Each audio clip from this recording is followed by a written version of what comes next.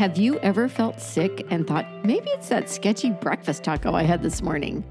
Would you be surprised to know it was most likely something you ate days ago? Join us today as we discuss common causes of foodborne illness, populations who are at increased risk, and the core principles of food safety and steps you can take to keep you and your loved ones protected. I'm Professor Megan. I'm Professor Susan, and we're your nutrition profs. We are registered dietitians and college professors who have taught more than 10,000 students about health and nutrition. We have answered a lot of questions about nutrition over the years. Some questions we get asked every year, and some are rarely asked, but very interesting. We are here to share our answers to these common and uncommon nutrition questions with you. So bring your curiosity and let's get started. Welcome to our class.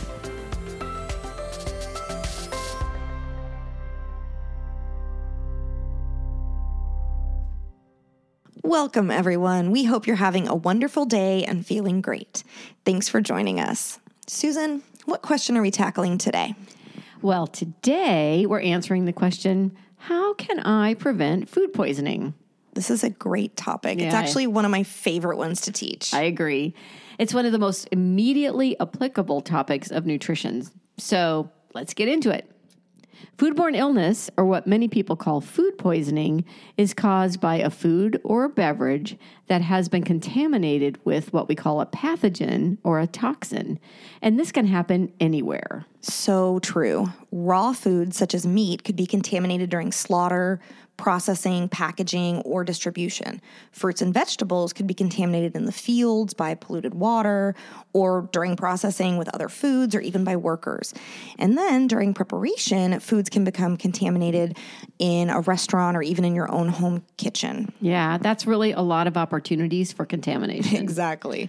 And symptoms of foodborne illness can range from mild stomach issues and maybe a few days of diarrhea to far more severe symptoms and even death. Yeah. Fortunately, most only produce mild symptoms and may not even be identified or reported as being caused by a foodborne illness. But the CDC estimates that about 17% of Americans are affected by a foodborne illness every year. About 128,000 cases require hospitalization, and 3,000 result in death. Globally, an estimated 600 million, or 1 in 10 people in the world, experience foodborne illness, and over 400,000 die every year. Wow. That's a lot. That's a lot. And not only can food contamination be dangerous for your health, it can actually also be pretty harmful to your wallet. The USDA estimates that foodborne illness costs us more than $15 billion a year. Billion with a B. Billion with a B. Oh, man, that's more than I would have thought. Yeah. No one is immune from consuming contaminated food, but some groups of people might be at higher risk than others of actually getting sick. So young children are at greater risk because their immune systems are still developing. And the effects of diarrhea and dehydration are much more severe for children than for adults. Older adults might also be at increased risk of having a severe reaction to a contaminated food because their immune systems might not recognize or destroy the contaminants as well as they used to. Pregnancy can also increase your chance of becoming very sick from food poisoning, and this can be especially harmful for the developing fetus. And if you have a compromised immune system, you're at greater risk of foodborne illness as well, and most types of other illnesses in general. This includes those taking immunosuppressants, such as after an organ transplant, those who are receiving chemotherapy or radiation, those with HIV or AIDS, diabetes, and liver or kidney disease. So what causes foodborne illness? Well, according to the CDC, there are more than 250 different foodborne diseases. That's more than I would have thought. Yeah. It seems like a lot of things to keep track of. Definitely. Well, thank goodness for the CDC. Right. I think most people are probably familiar with foodborne illness. It's caused by bacteria. But viruses, parasites, toxins from mold, and even other contaminants like mercury can be harmful and cause foodborne illness. Definitely. So when a person ingests one of these contaminants, it travels to the stomach and intestines where it can interfere with your bodily functions. And signs and symptoms can vary greatly between types of pathogens, but most share some fairly common issues, things like abdominal pain, nausea, and diarrhea. Additional symptoms can include vomiting, dehydration, lightheadedness, and rapid heartbeat. For most people, treatment is going to include rest, consuming fluids to avoid dehydration, and then slowly easing back into eating as you start to feel better. If you have severe complications, though, such as high fever, diarrhea or vomiting that lasts more than 3 days, or bloody stools, definitely see a doctor. One of the biggest misconceptions about foodborne illness is that it's always triggered by the last meal a person ate. Right. Yeah. I know. I hear this all the time. Students will say, oh, I got really sick after eating at blank restaurant, so I'm never eating there again. Yeah, they always attribute it to the very last meal they ate. Mm-hmm. When actually, it often takes days before the onset of symptoms. This is called the incubation period. It's a sciencey term that means the time between exposure to the contaminant and when the symptoms actually begin. So this period of time differs based on the contaminant, the type of exposure, and your own health status.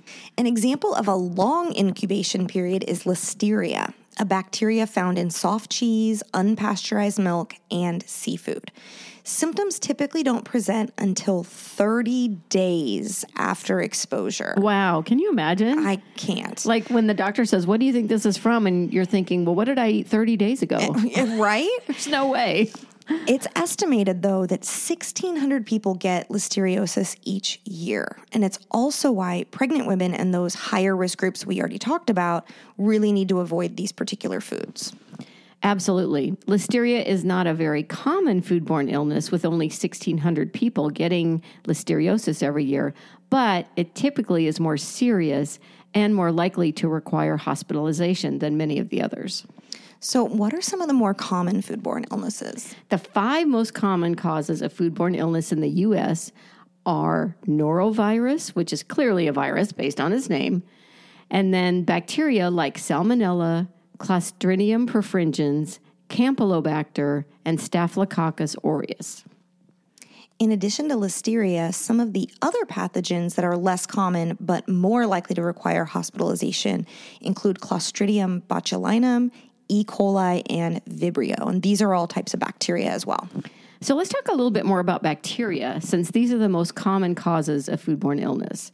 Bacteria are single-celled microorganisms that are too small to be seen with the naked eye, which is one reason why foodborne illness is so prevalent. You can't see it in or on your food. It often doesn't change the color or the texture of food or produce an odor. All foods naturally contain small amounts of bacteria. However, there are some things that can increase the risk of harmful bacteria multiplying and causing illness. One thing that can help bacteria grow is temperature. Bacteria grow best in what scientists call the danger zone, 40 to 140 degrees Fahrenheit. It's recommended that food spend no more than 2 hours in this temperature zone. Right. Other things that help bacteria grow include a high moisture content, like what's found in fruit and vegetables, but also prolonged exposure to oxygen. Since high temperatures increase bacterial growth, freezing and refrigeration can slow or stop the growth of these bacteria, but they don't destroy them completely. The microbes can reactivate when the food is thawed, so it's important to cook foods to the correct temperature. Yes, and we've posted the recommended cooking temps for several food products in our show notes at our website, yournutritionprofs.com. We also recommend that you buy a food thermometer and use it. Absolutely, especially for meats. And they're so much fun now. The digital ones are fancy. I know, and they're not that expensive. No. But bacteria aren't the only pathogens that can cause foodborne illness. Earlier, we mentioned norovirus is one of the most common causes of foodborne illness. In fact, according to the CDC, it's the leading cause of vomiting and diarrhea in the U.S. You know, that surprises me. Me too. But once a person is infected with norovirus through food, you can actually pass it on via person-to-person contact or by contact with a contaminated surface. And that's really unusual. It is. I mean, it's kind of like a cold or the flu, right? Yeah. It contaminates a surface. You touch the surface and then you rub your eye or something like that. And then you get norovirus. That started because someone ate contaminated food. Yeah. That's crazy. In fact, I've heard that norovirus is so infectious, it's called the cruise ship sickness because of how incredibly quickly it can spread in very close quarters. Oh, awful. That would be awful. Symptoms include diarrhea, vomiting, stomach pain, low-grade fever, chills, and muscle aches. They usually appear within 1 to 2 days, and they only last a few days. But that's not a great way to spend your vacation. No way. Wow. You also hear about outbreaks in places like daycare centers or schools, and decontamination of these places can take quite a lot of time and money. Let's talk about some other pathogens that can cause foodborne illness. Okay, what about parasites? Oh, let's talk about parasites. So, like bacteria, parasitic protozoa, or we'll just call them parasites, are single-celled organisms. The most common culprits of foodborne illness caused by parasites are undercooked meats and drinking contaminated water. So, for all of you campers out there, always make sure to either bring your own water, boil your water, or use a specialty filter for any water that you plan to drink, wash your dishes with, brush your teeth, anything that you're going to have contact with. And I wonder if that's why worldwide there are so many deaths from foodborne illness, that it's waterborne. I bet that's probably true. Because there are lots of places in the world where their water isn't safe to drink necessarily. That's absolutely true, I bet. Yeah. Molds can also cause illness. Mold is really interesting because it's something that you can sometimes see on food. They are a type of fungi, and they grow best in warm, humid conditions. They have root-like threads that can grow deep into the food. So if you see mold on a loaf of bread, don't just toss the slices with visible mold. It's likely more widespread in that loaf than you think. Of course, some molds are actually desirable in foods, like the kinds found in yummy blue cheese. But the spores of some molds can cause allergic reactions or respiratory issues. Other causes of foodborne illness include things like mercury, which is sometimes found in fish. Check out our website for more information on which fish tend to be higher or lower in mercury than others. Pollutants are also a potential issue, which is one of the reasons why it's always important to wash your fruits and vegetables before eating them. All right. That's a synopsis of the various pathogens that can cause foodborne illness. Most are bacteria, but viruses, parasites, molds, and metals can also make you sick. And remember, it's estimated that 1 out of every 6 of us gets infected every year. Food poisoning is fairly common. While most outbreaks are inconvenient and uncomfortable, we're pretty lucky that most of them aren't deadly, but some are. One of the most well-known cases of food poisoning in the U.S. occurred in 1993. There was an outbreak of E. coli 0157H7, which is a particularly severe strain, and it was linked to undercooked hamburgers served at Jack in the Box. More than 600 people fell ill and 4 children died. I remember hearing about this when it happened. The parents of the children who died lobbied Congress really hard for changes that would improve food safety. Yeah, they did. And this led to a prioritization of public health food safety issues, including a mandate by the USDA to implement a system to help identify possible hazards and establish food safety protocols at every level, from slaughter to processing to packaging to distribution.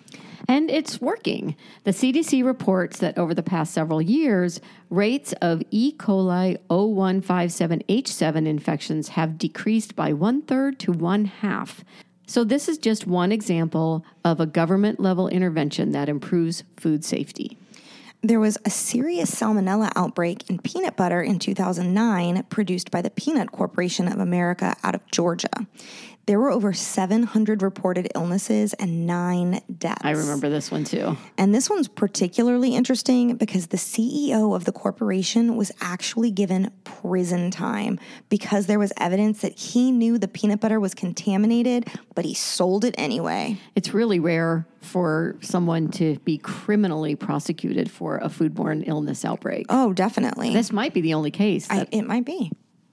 More recently, there were some outbreaks that you also may have heard about. E. coli in Chipotle restaurants in 2015, E. coli on romaine lettuce in 2018, and the parasite Cyclospora in McDonald's salads, which also happened in 2018. The CDC lists all outbreaks and food recalls on their website, and we'll also link that in our show notes. When you look at the list of current and past outbreaks, you see a lot of Salmonella and E. coli. There is a lot of really good information on that site.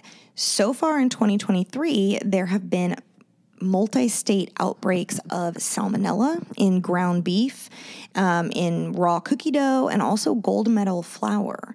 Outbreaks of hepatitis A in organic frozen strawberries, and listeria in leafy greens from several different places.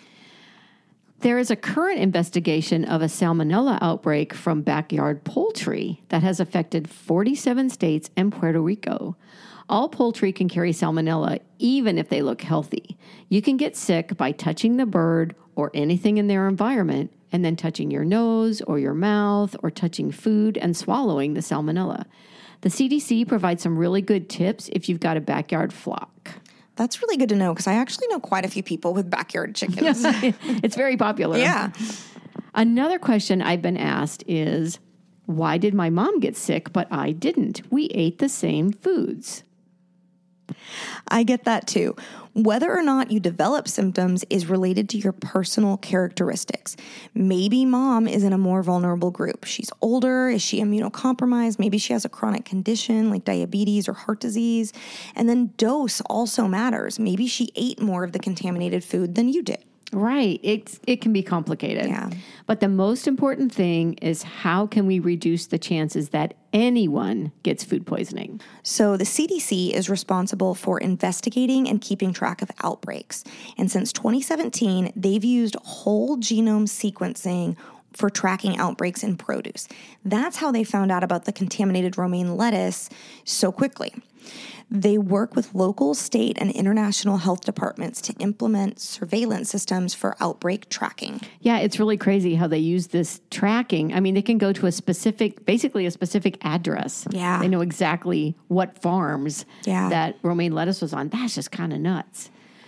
So we posted an image in our show notes of the top 15 foods that have caused outbreaks between 2009 and 2018. And it appears that the top 7 food culprits are chicken, pork, beef, fruits, vegetable row crops, eggs, and seeded vegetables. So it sounds like just about everything. Yeah, pretty much. But by making our food safer, we can reduce the number of outbreaks. There are several government processes in place to reduce the risk of food contamination, starting with Abraham Lincoln's creation of the USDA in 1862. We posted a timeline of implementation in our show notes, so check it out. Both the FDA and the USDA enforce laws related to both imported and domestic foods. The USDA's Food Safety Inspection Service inspects meat, poultry, and eggs at all levels, including how the livestock are raised, slaughtered, processed, and packaged. The FDA monitors domestic food sources and some imported products. Food facilities don't have to get approval to sell food products, but they do have to register with the FDA. And food additives like food dyes require FDA approval before they can be used. Check out our food dyes episode from a few weeks ago. But governmental agencies are not the only ones watching out for our food supply. Everybody plays a role in food safety, from the farm to the table. And the food system is a network of farmers and related operations, including food processing, wholesale and distribution, retail, industry technology, and marketing. The milk industry, for example, includes everything from the farm that raises livestock to the milking facility that extracts the milk to the processing company that pasteurizes milk and packages it into cartons to the shipping container to the shipping company that delivers the product to the stores to the markets and grocers that stock the product to the advertising agency that touts that product to the consumers. All of these components play a part in a very large system. And like we said before, lots of locations for contamination to occur. So two really important aspects of any food system are food processing and food preservation. Food processing involves transforming raw ingredients into packaged food, from fresh baked goods to frozen dinners to candy. Food preservation includes the handling or treating of food to prevent or slow down spoilage. Ancient methods that have been practiced for generations include curing, smoking, pickling, salting, fermenting, canning, and preserving fruit in the form of jam. And more modern techniques include drying, vacuum packaging, pasteurization, irradiation, refrigeration, and freezing. Preservation guards against foodborne illness and also protects the flavor, color, moisture content, and the nutritive value of the food. So let's talk a bit about a few types of food preservation that, according to the internet, are a little controversial. First, let's talk about pasteurization. Pasteurization is named for French microbiologist Louis Pasteur. It is a process of heating a food or beverage to a very high temperature for a very short period of time, just a few seconds. It eliminates pathogens and extends shelf life. Routine pasteurization in the U.S. began in the 1920s and has been widespread since the 1950s. The debate on raw milk versus pasteurized milk is ongoing. We've actually got a blog post on our website about the controversy. Another form of food preservation that sounds a little bit scary is food irradiation. And no, the food does not become radioactive, but it does provide some benefits. It effectively eliminates organisms that cause foodborne illness, such as the ones we talked about, Salmonella and E. coli, for example. It also destroys or inactivates organisms that can cause spoilage and decomposition. So that extends the shelf life of the food. And it destroys insects that are in or on produce imported into the United States. So by irradiating the product, it decreases the need for other pest control practices that might harm the food itself. Irradiation can also inhibit sprouting, think of potatoes, and delay ripening of fruit to increase longevity. It can sterilize foods, which can then be stored for years without refrigeration. So even though you might be a little nervous about it, the FDA has evaluated the safety of irradiated food for more than 30 years and has found the process to be safe. The World Health Organization, CDC, and USDA have also endorsed the safety of irradiated foods.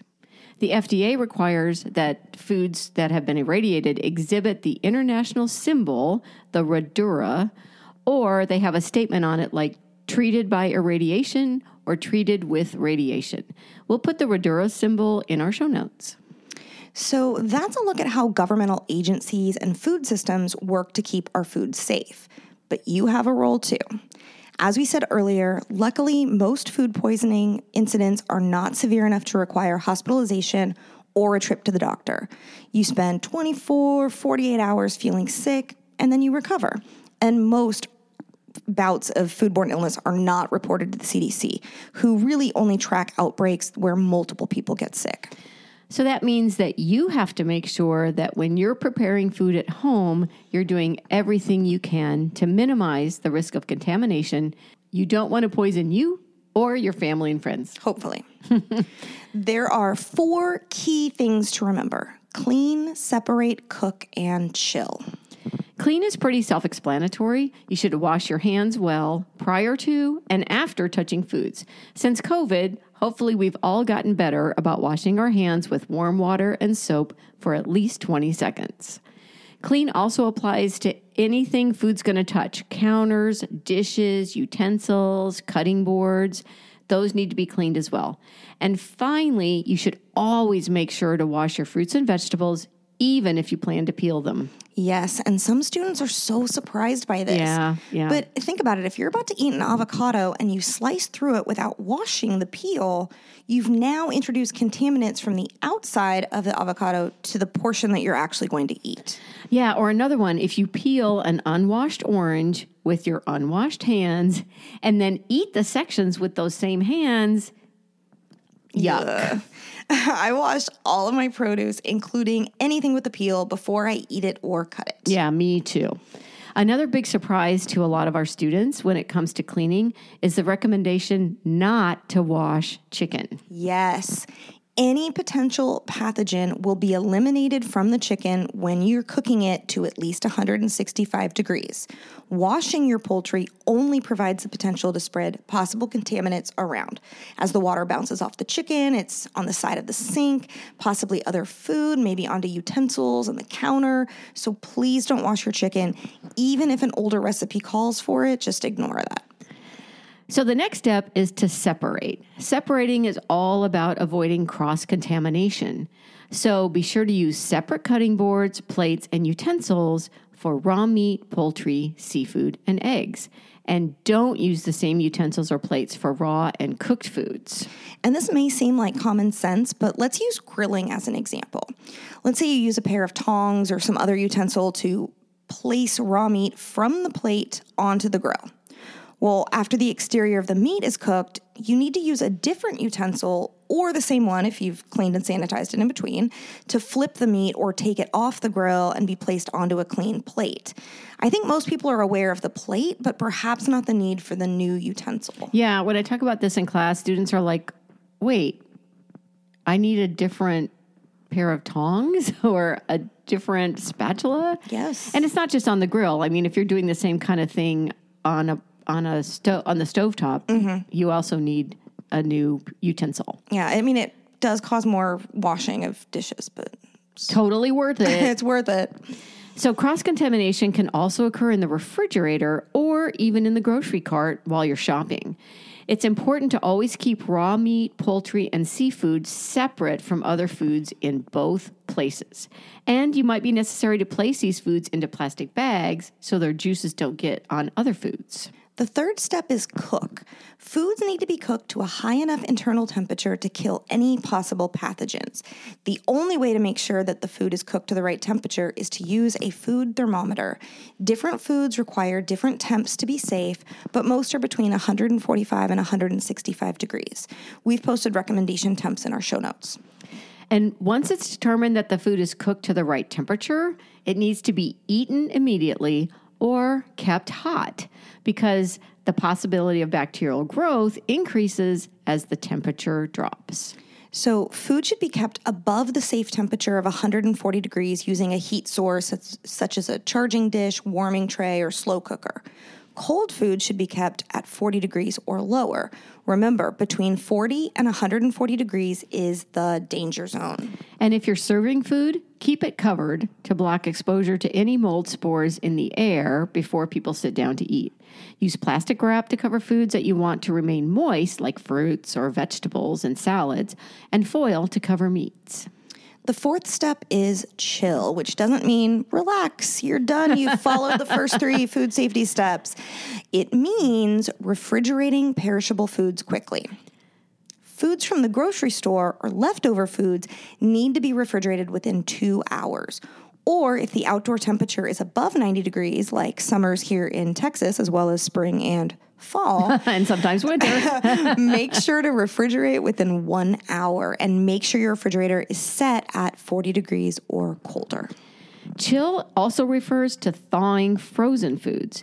It's recommended to only defrost foods in the refrigerator, the microwave, or in a watertight plastic bag submerged in cold water. Do not thaw food on the counter or at room temperature. This is often the ideal temperature for bacteria to grow. Sometimes in class, I'll have students tell me that their mom or grandma always thaws food on the counter and they never get sick. Yeah, me too. Yeah, to which I have to say, that's great. But this is the best practice approach for reducing risk. It does not mean that all food that does not meet any of the recommendations that we've just discussed are automatically dangerous and will cause illness. Yeah, we're really just talking about best practices here.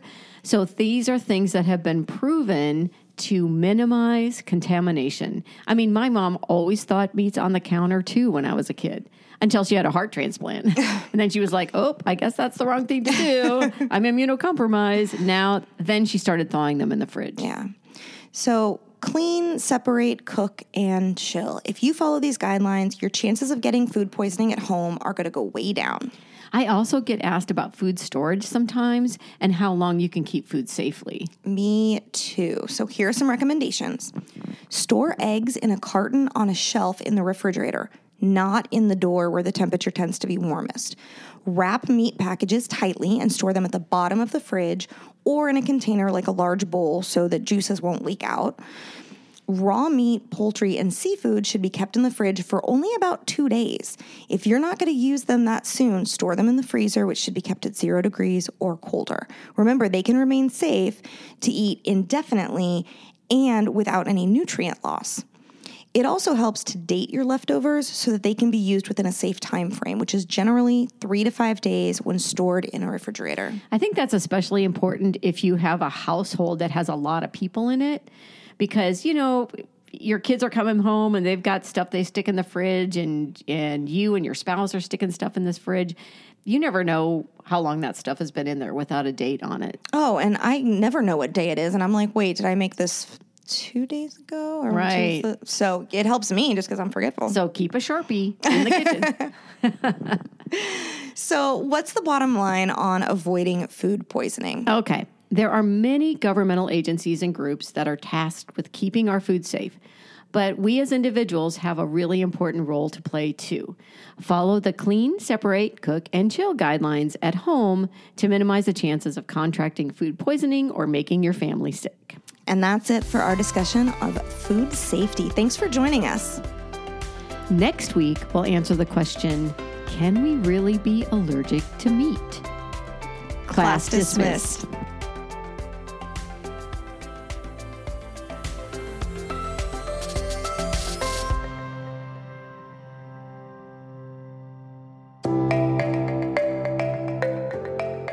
We hope you enjoyed this episode. You can find the show notes and a list of sources on our website, yournutritionprofs.com.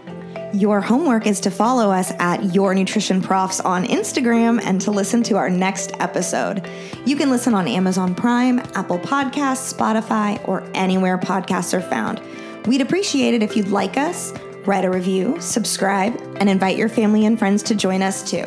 If you have a nutrition or health question you'd like answered, let us know.